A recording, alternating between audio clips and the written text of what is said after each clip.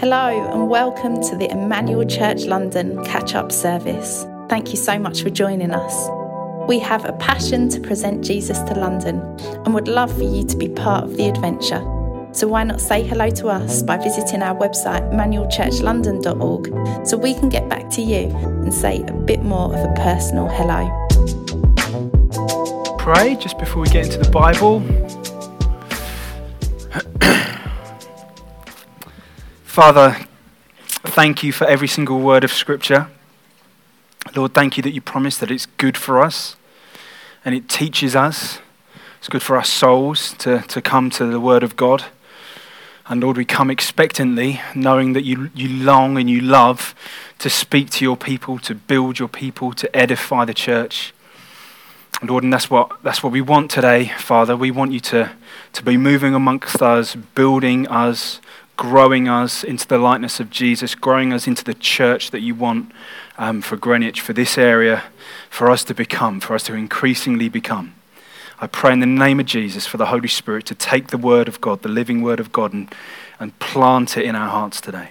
And it would do us good. In Jesus' name.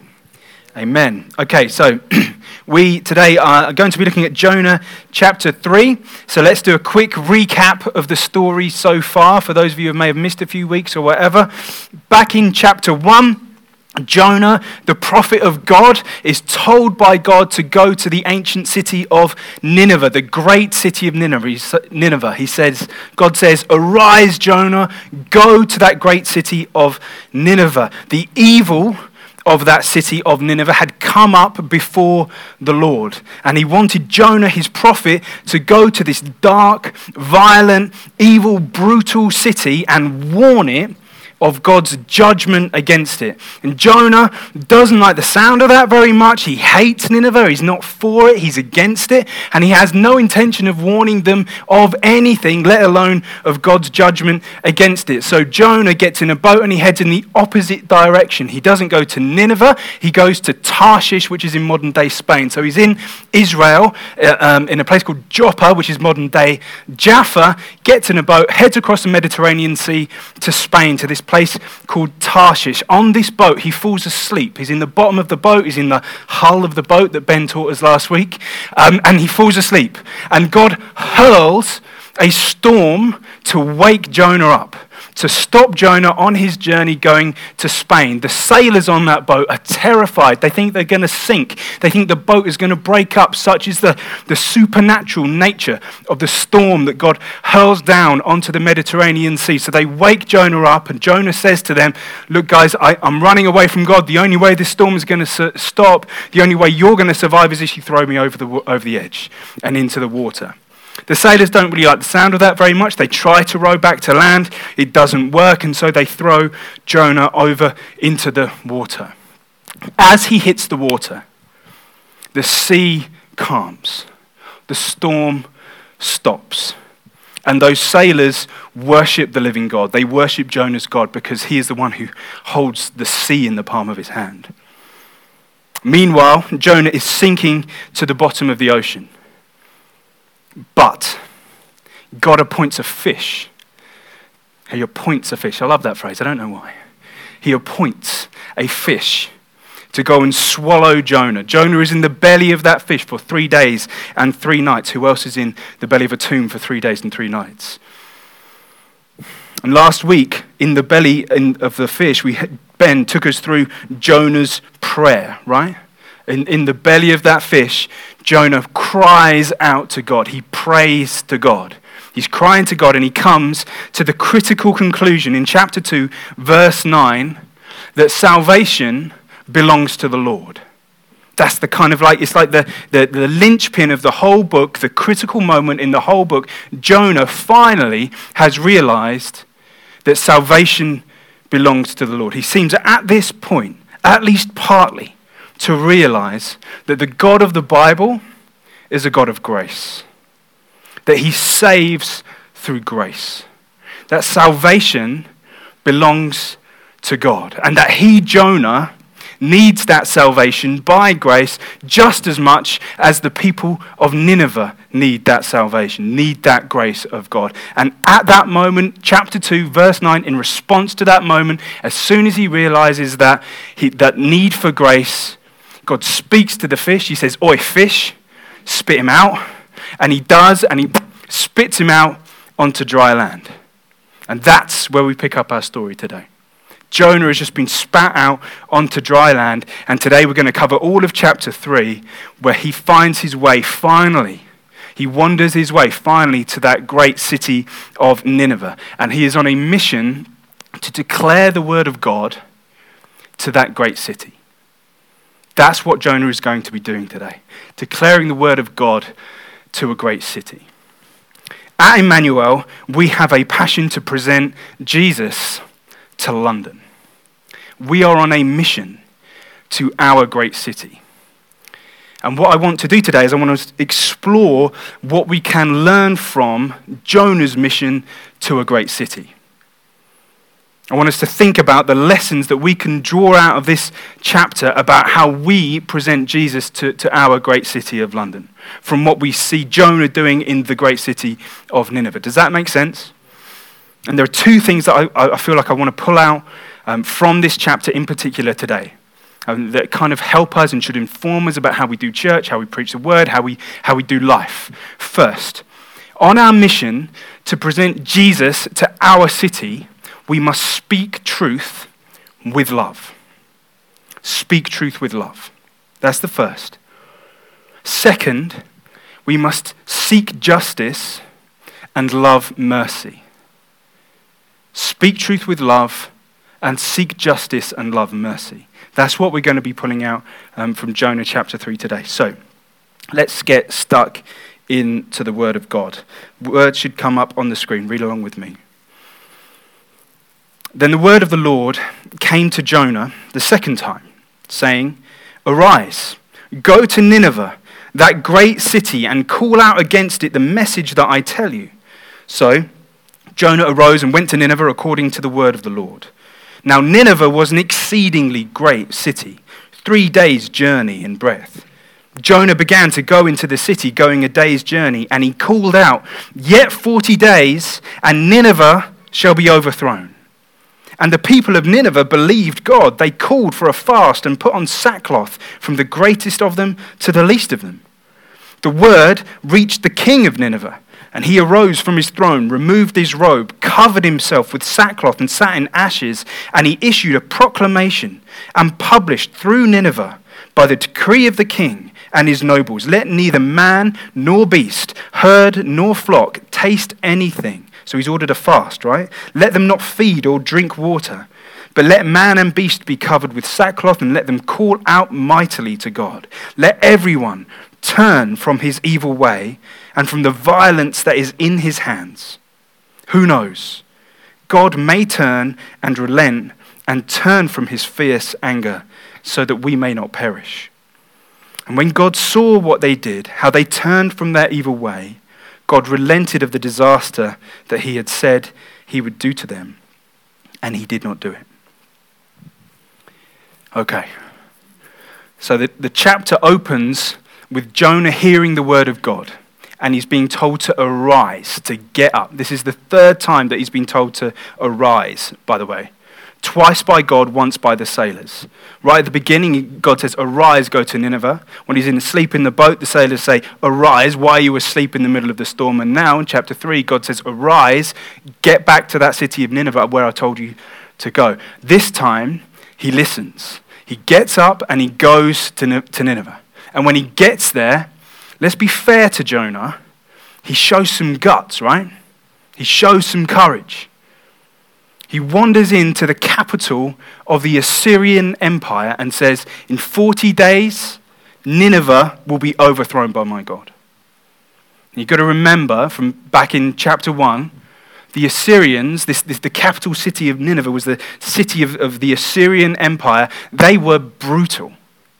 They were known for their violence towards anybody who would oppose them.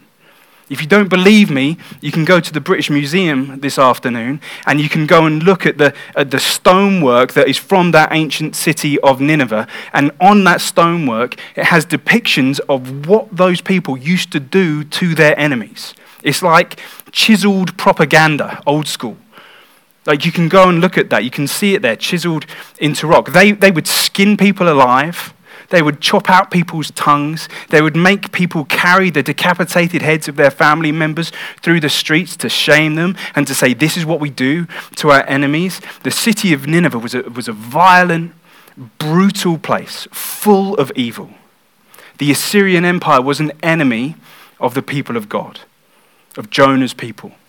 And Jonah here is a foreigner in that city, and he has the courage, finally, to go to this city and to shout, in 40 days, my God is going to overthrow this city. And even though he spent 3 days in a fish and he's been vomited out in order to get him to get to that place, right? It's not been an easy journey for Jonah to find this courage. I still think that takes some courage to go into a city like that and do that. And whilst we don't necessarily have recorded all the things that Jonah preached in that city of Nineveh, we do know the effect of what he said, right? It's there for us in the text. Verses 8 to 10, we read that the people of Nineveh repented.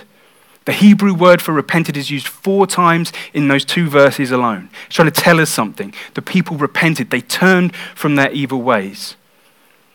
Jonah had the courage to speak the truth of God's word, to speak the truth of the need for repentance in an enemy city.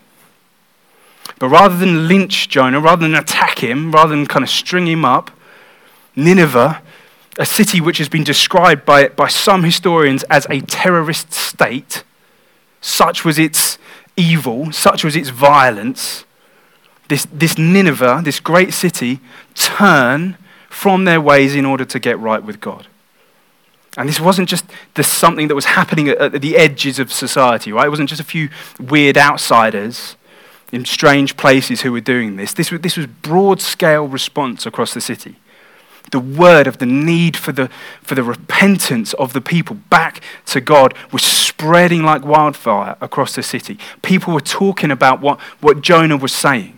God was convincing and convicting hearts about what they needed to do. People were talking about it. Even the king gets to hear about it. The king of this vast, powerful empire, whose mode of operation is to brutally murder anyone who opposes him in order to protect his power, his prestige, his position, in order to conquer everybody before him. The king of that empire steps down from his throne, removes his royal robes, puts on sackcloth, sits in ashes in order to demonstrate his repentance before God. And then he commands a city-wide fast for both people and animals, which is interesting when you get to chapter 4, but we'll come and get that in chapter 4.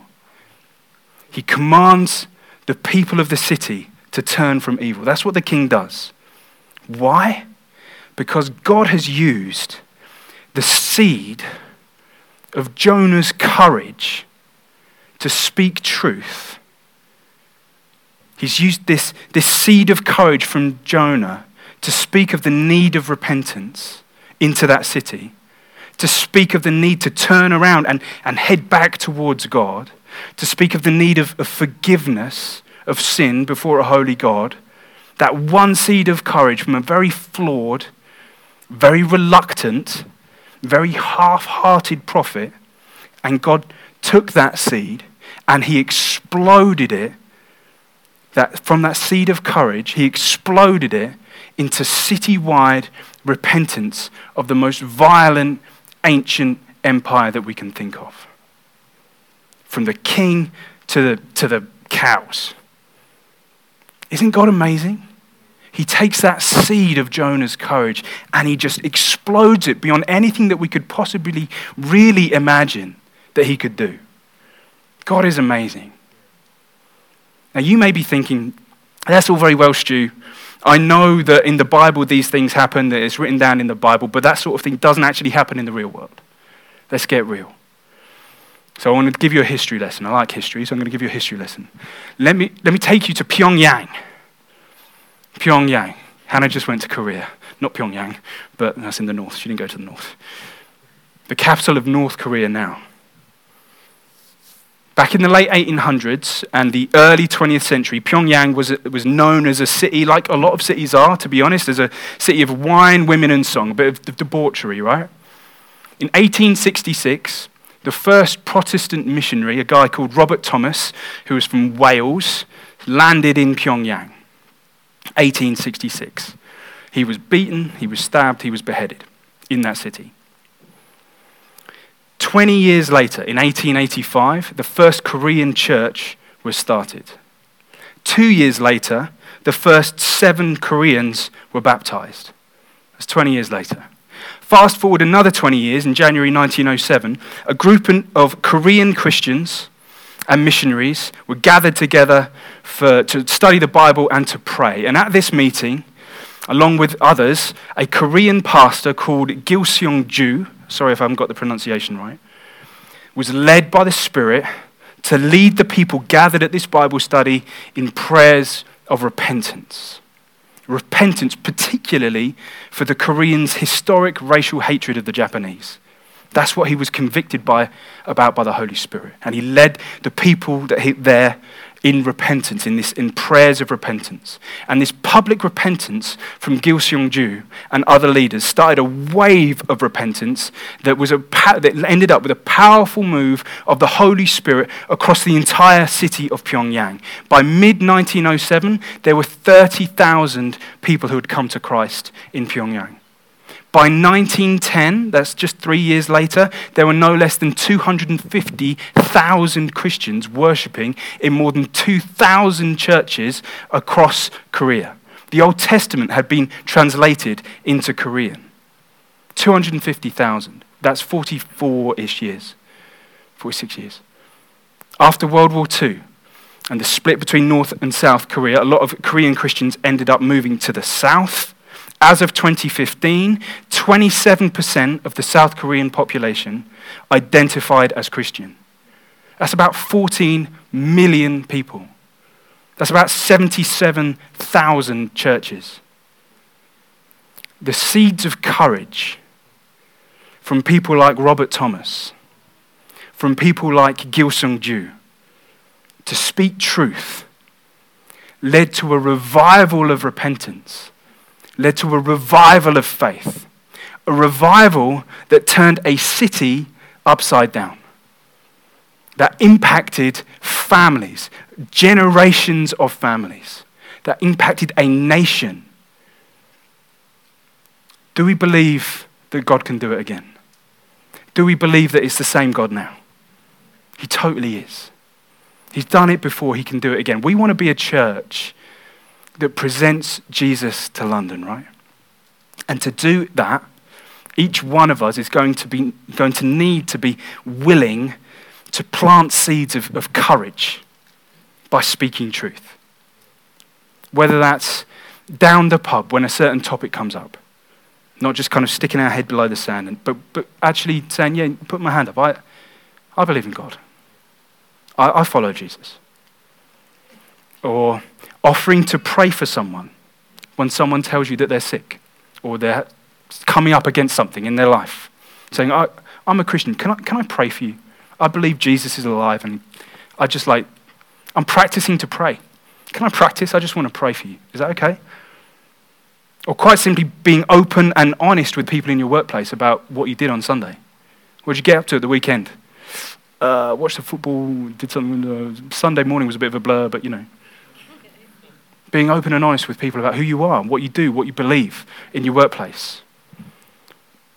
When we speak the truth of Jesus, when we speak the truth of the gospel, when we talk about the need to turn back to him, when we speak about the heart of God that welcomes us back with open arms, when we are courageous, seeds of courage in those moments, God can use those seeds to transform lives, to transform families, to transform neighborhoods, to transform cities, nations. He's done it before. He's got form. Been like that one. Just one final thing before I wrap this point up. I think that what we see here from Jonah is courage and boldness to speak the truth of God, the word of God, albeit he has to be sicked up by a fish in order to get him there, right? But there's something missing in how he does it.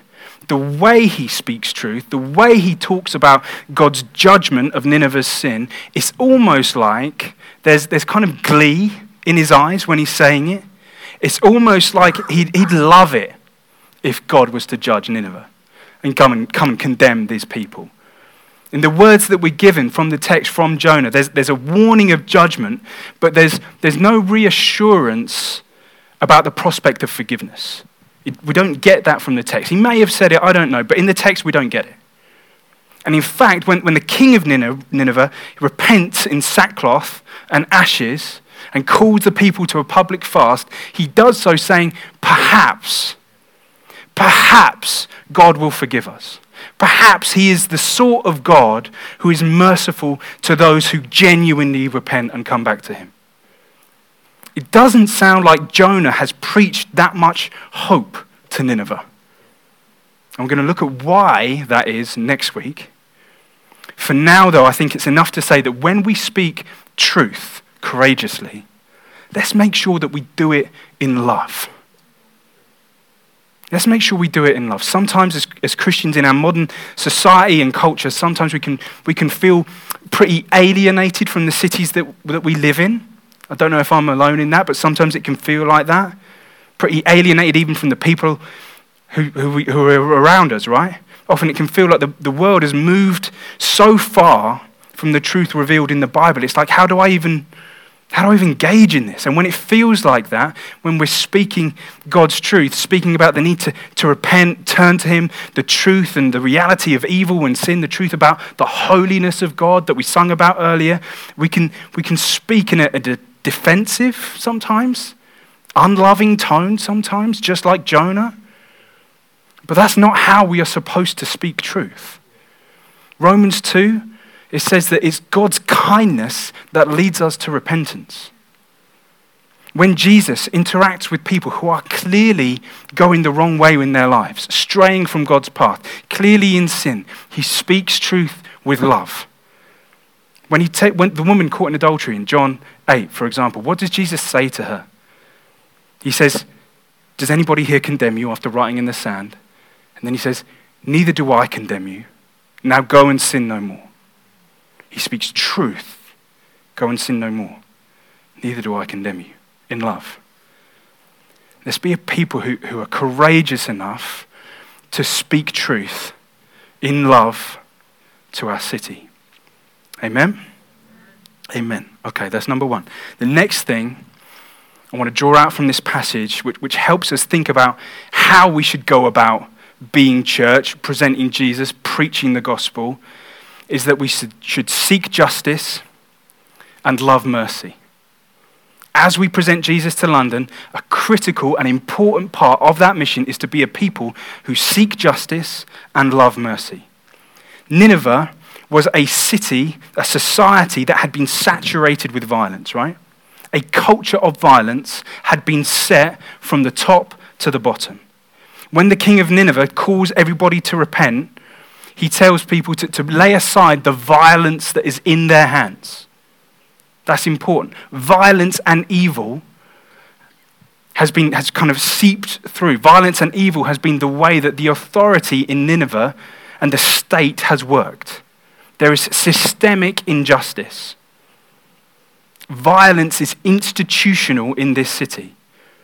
And the words of the king seem to be suggesting that the same thing has happened, that violence and evil and injustice has seeped into everyday people's hands. That's how people interacted in that society. And then Jonah comes along and he calls them out. His is a prophetic voice that says, what you're doing is wrong. In Jonah, in his message to Nineveh, he's speaking the truth of their need to repent and turn to God. But wrapped up with it, integral to it, is a revealing of God's opposition to injustice, right? God's opposition to evil. There's the truth of God's word, and then there's an opposition to the injustice and evil in society. Both things are happening in Nineveh. There's like, you need to repent because God is against injustice. God is against evil. Both of those things are happening. And when we think about presenting Jesus to London and being a grace-filled presence in our city, we need to be doing both of those things well. We need to be a people committed to speaking the truth of God's word in love, and we need to be a people committed to seeking justice and loving mercy. Both of those things need to be present. Does that make sense?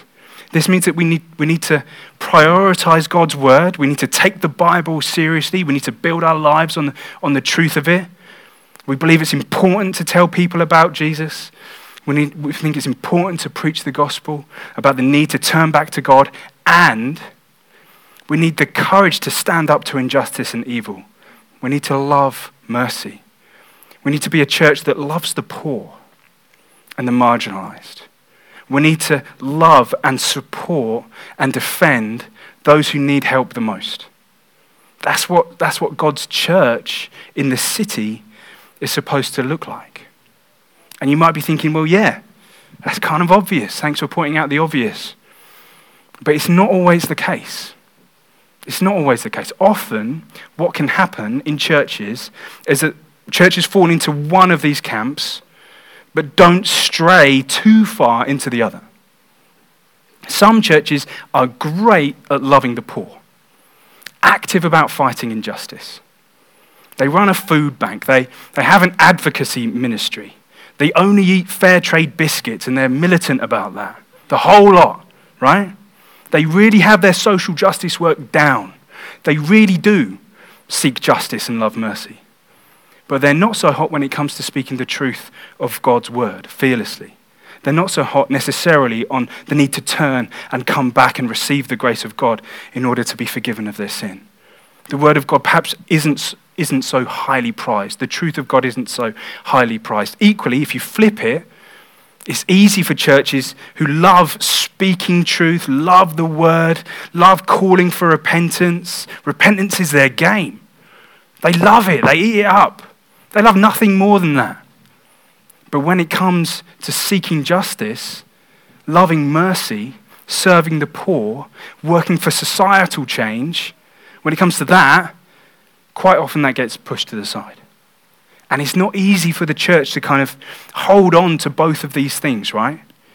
It's a big job. It's a big task. It's a big calling. It's hard. But I think the call of the church is to do both of these things. We're called to speak truth in love, spread the gospel, preach the word, and we're called to stand up for justice, love mercy, serve the poor. In fact, I think these two things should be and are inseparable, and you actually see it in the Great Commission from Jesus. We read the first part of that earlier from Matthew 28. Jonah got his marching orders from God, right? Arise, go to Nineveh. Those were his marching orders. Jesus gives his church, us, our marching orders in Matthew 28. It says this, I'm going to keep on reading from what we heard earlier. Jesus says, all authority in heaven and on earth has been given to me. Amazing. Go therefore and make disciples of all nations, baptizing them in the name of the Father and of the Son and of the Holy Spirit, teaching them to observe all that I have commanded you.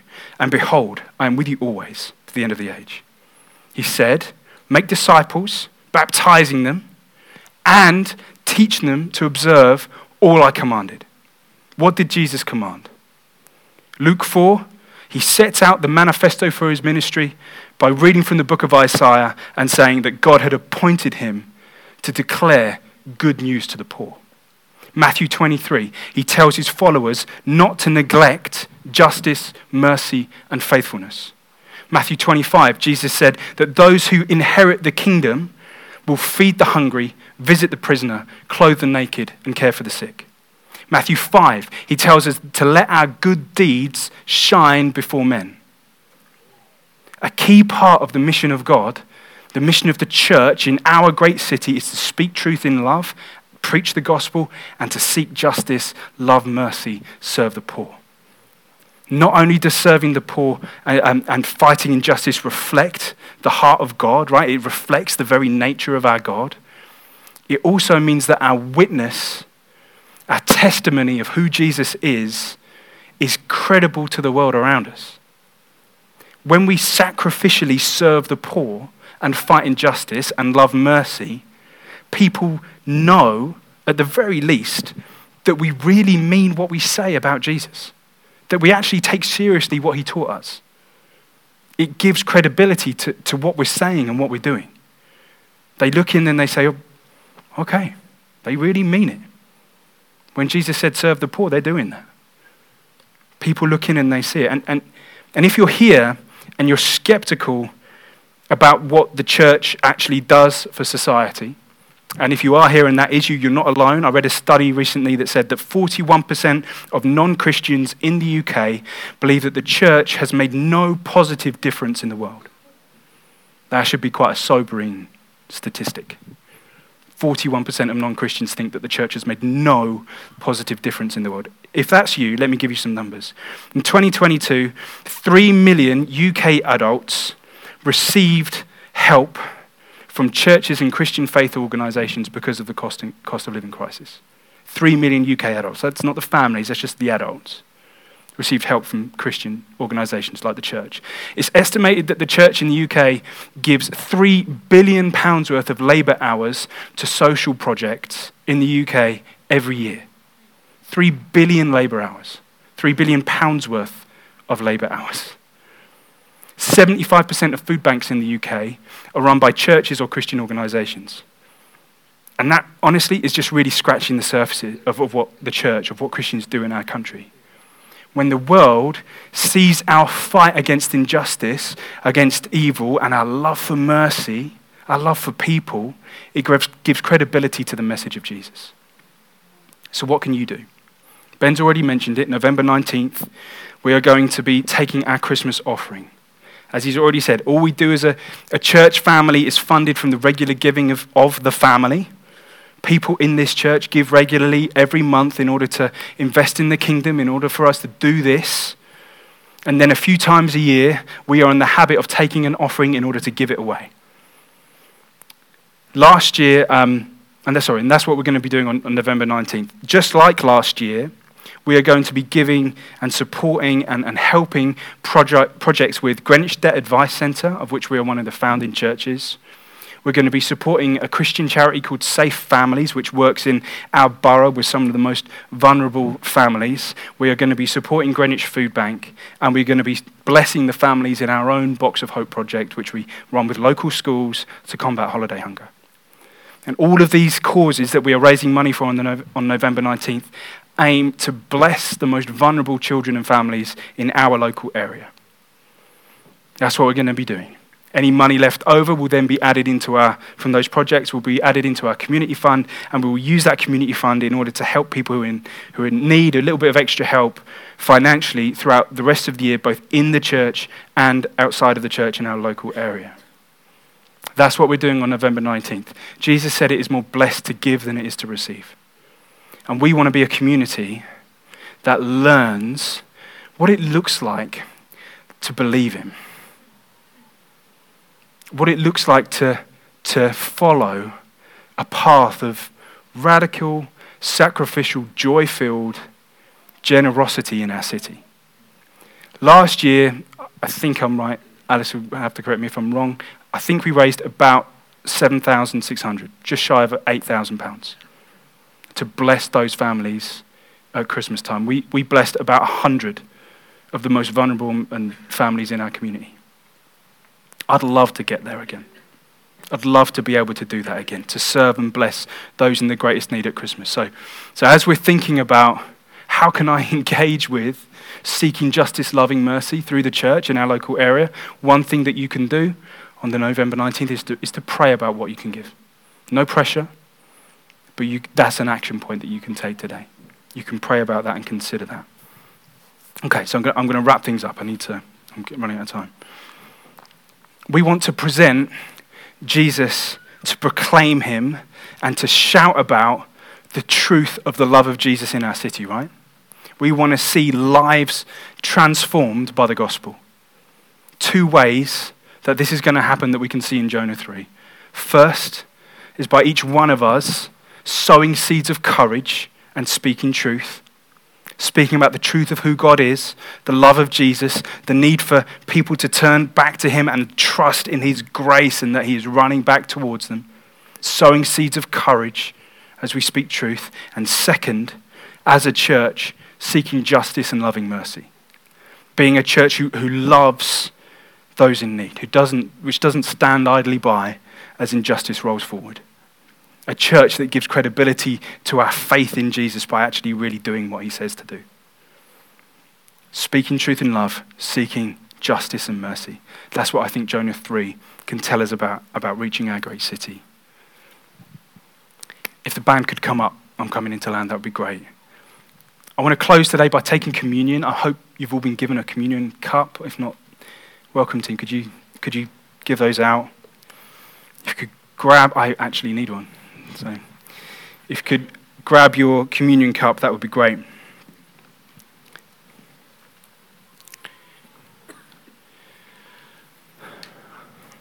Communion is a symbol, right? It's a symbol that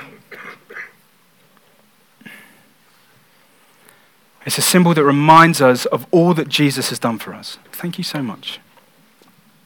And as we gather together to take it, we are proclaiming the truth of our faith in his loving, saving work on the cross as the Son of God. Communion speaks the truth of his love for us. When we take it together, that's what it's doing. It's speaking of the truth of God's love for us. It's saying, Jesus would die for you, has died for you. It speaks of his truth. It speaks of the truth of God's justice.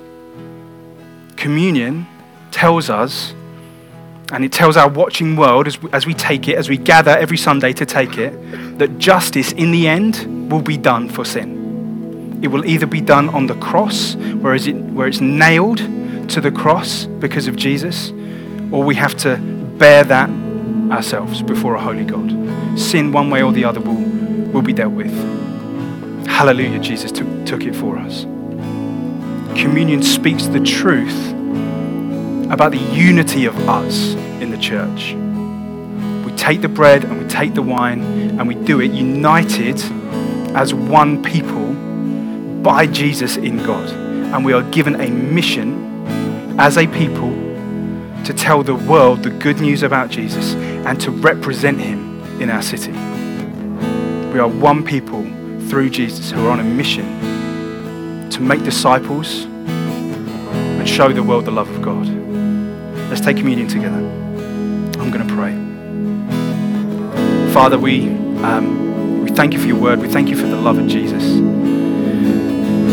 Father, thank you that this bread and this wine speak such deep, clear truths about who you are and what you've done for us in dealing with sin, what you've done for us as we repent and run back to you, what you've done for us in pouring your grace into our lives.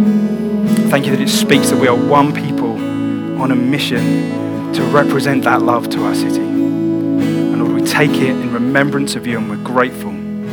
We're grateful for everything you have done. Amen.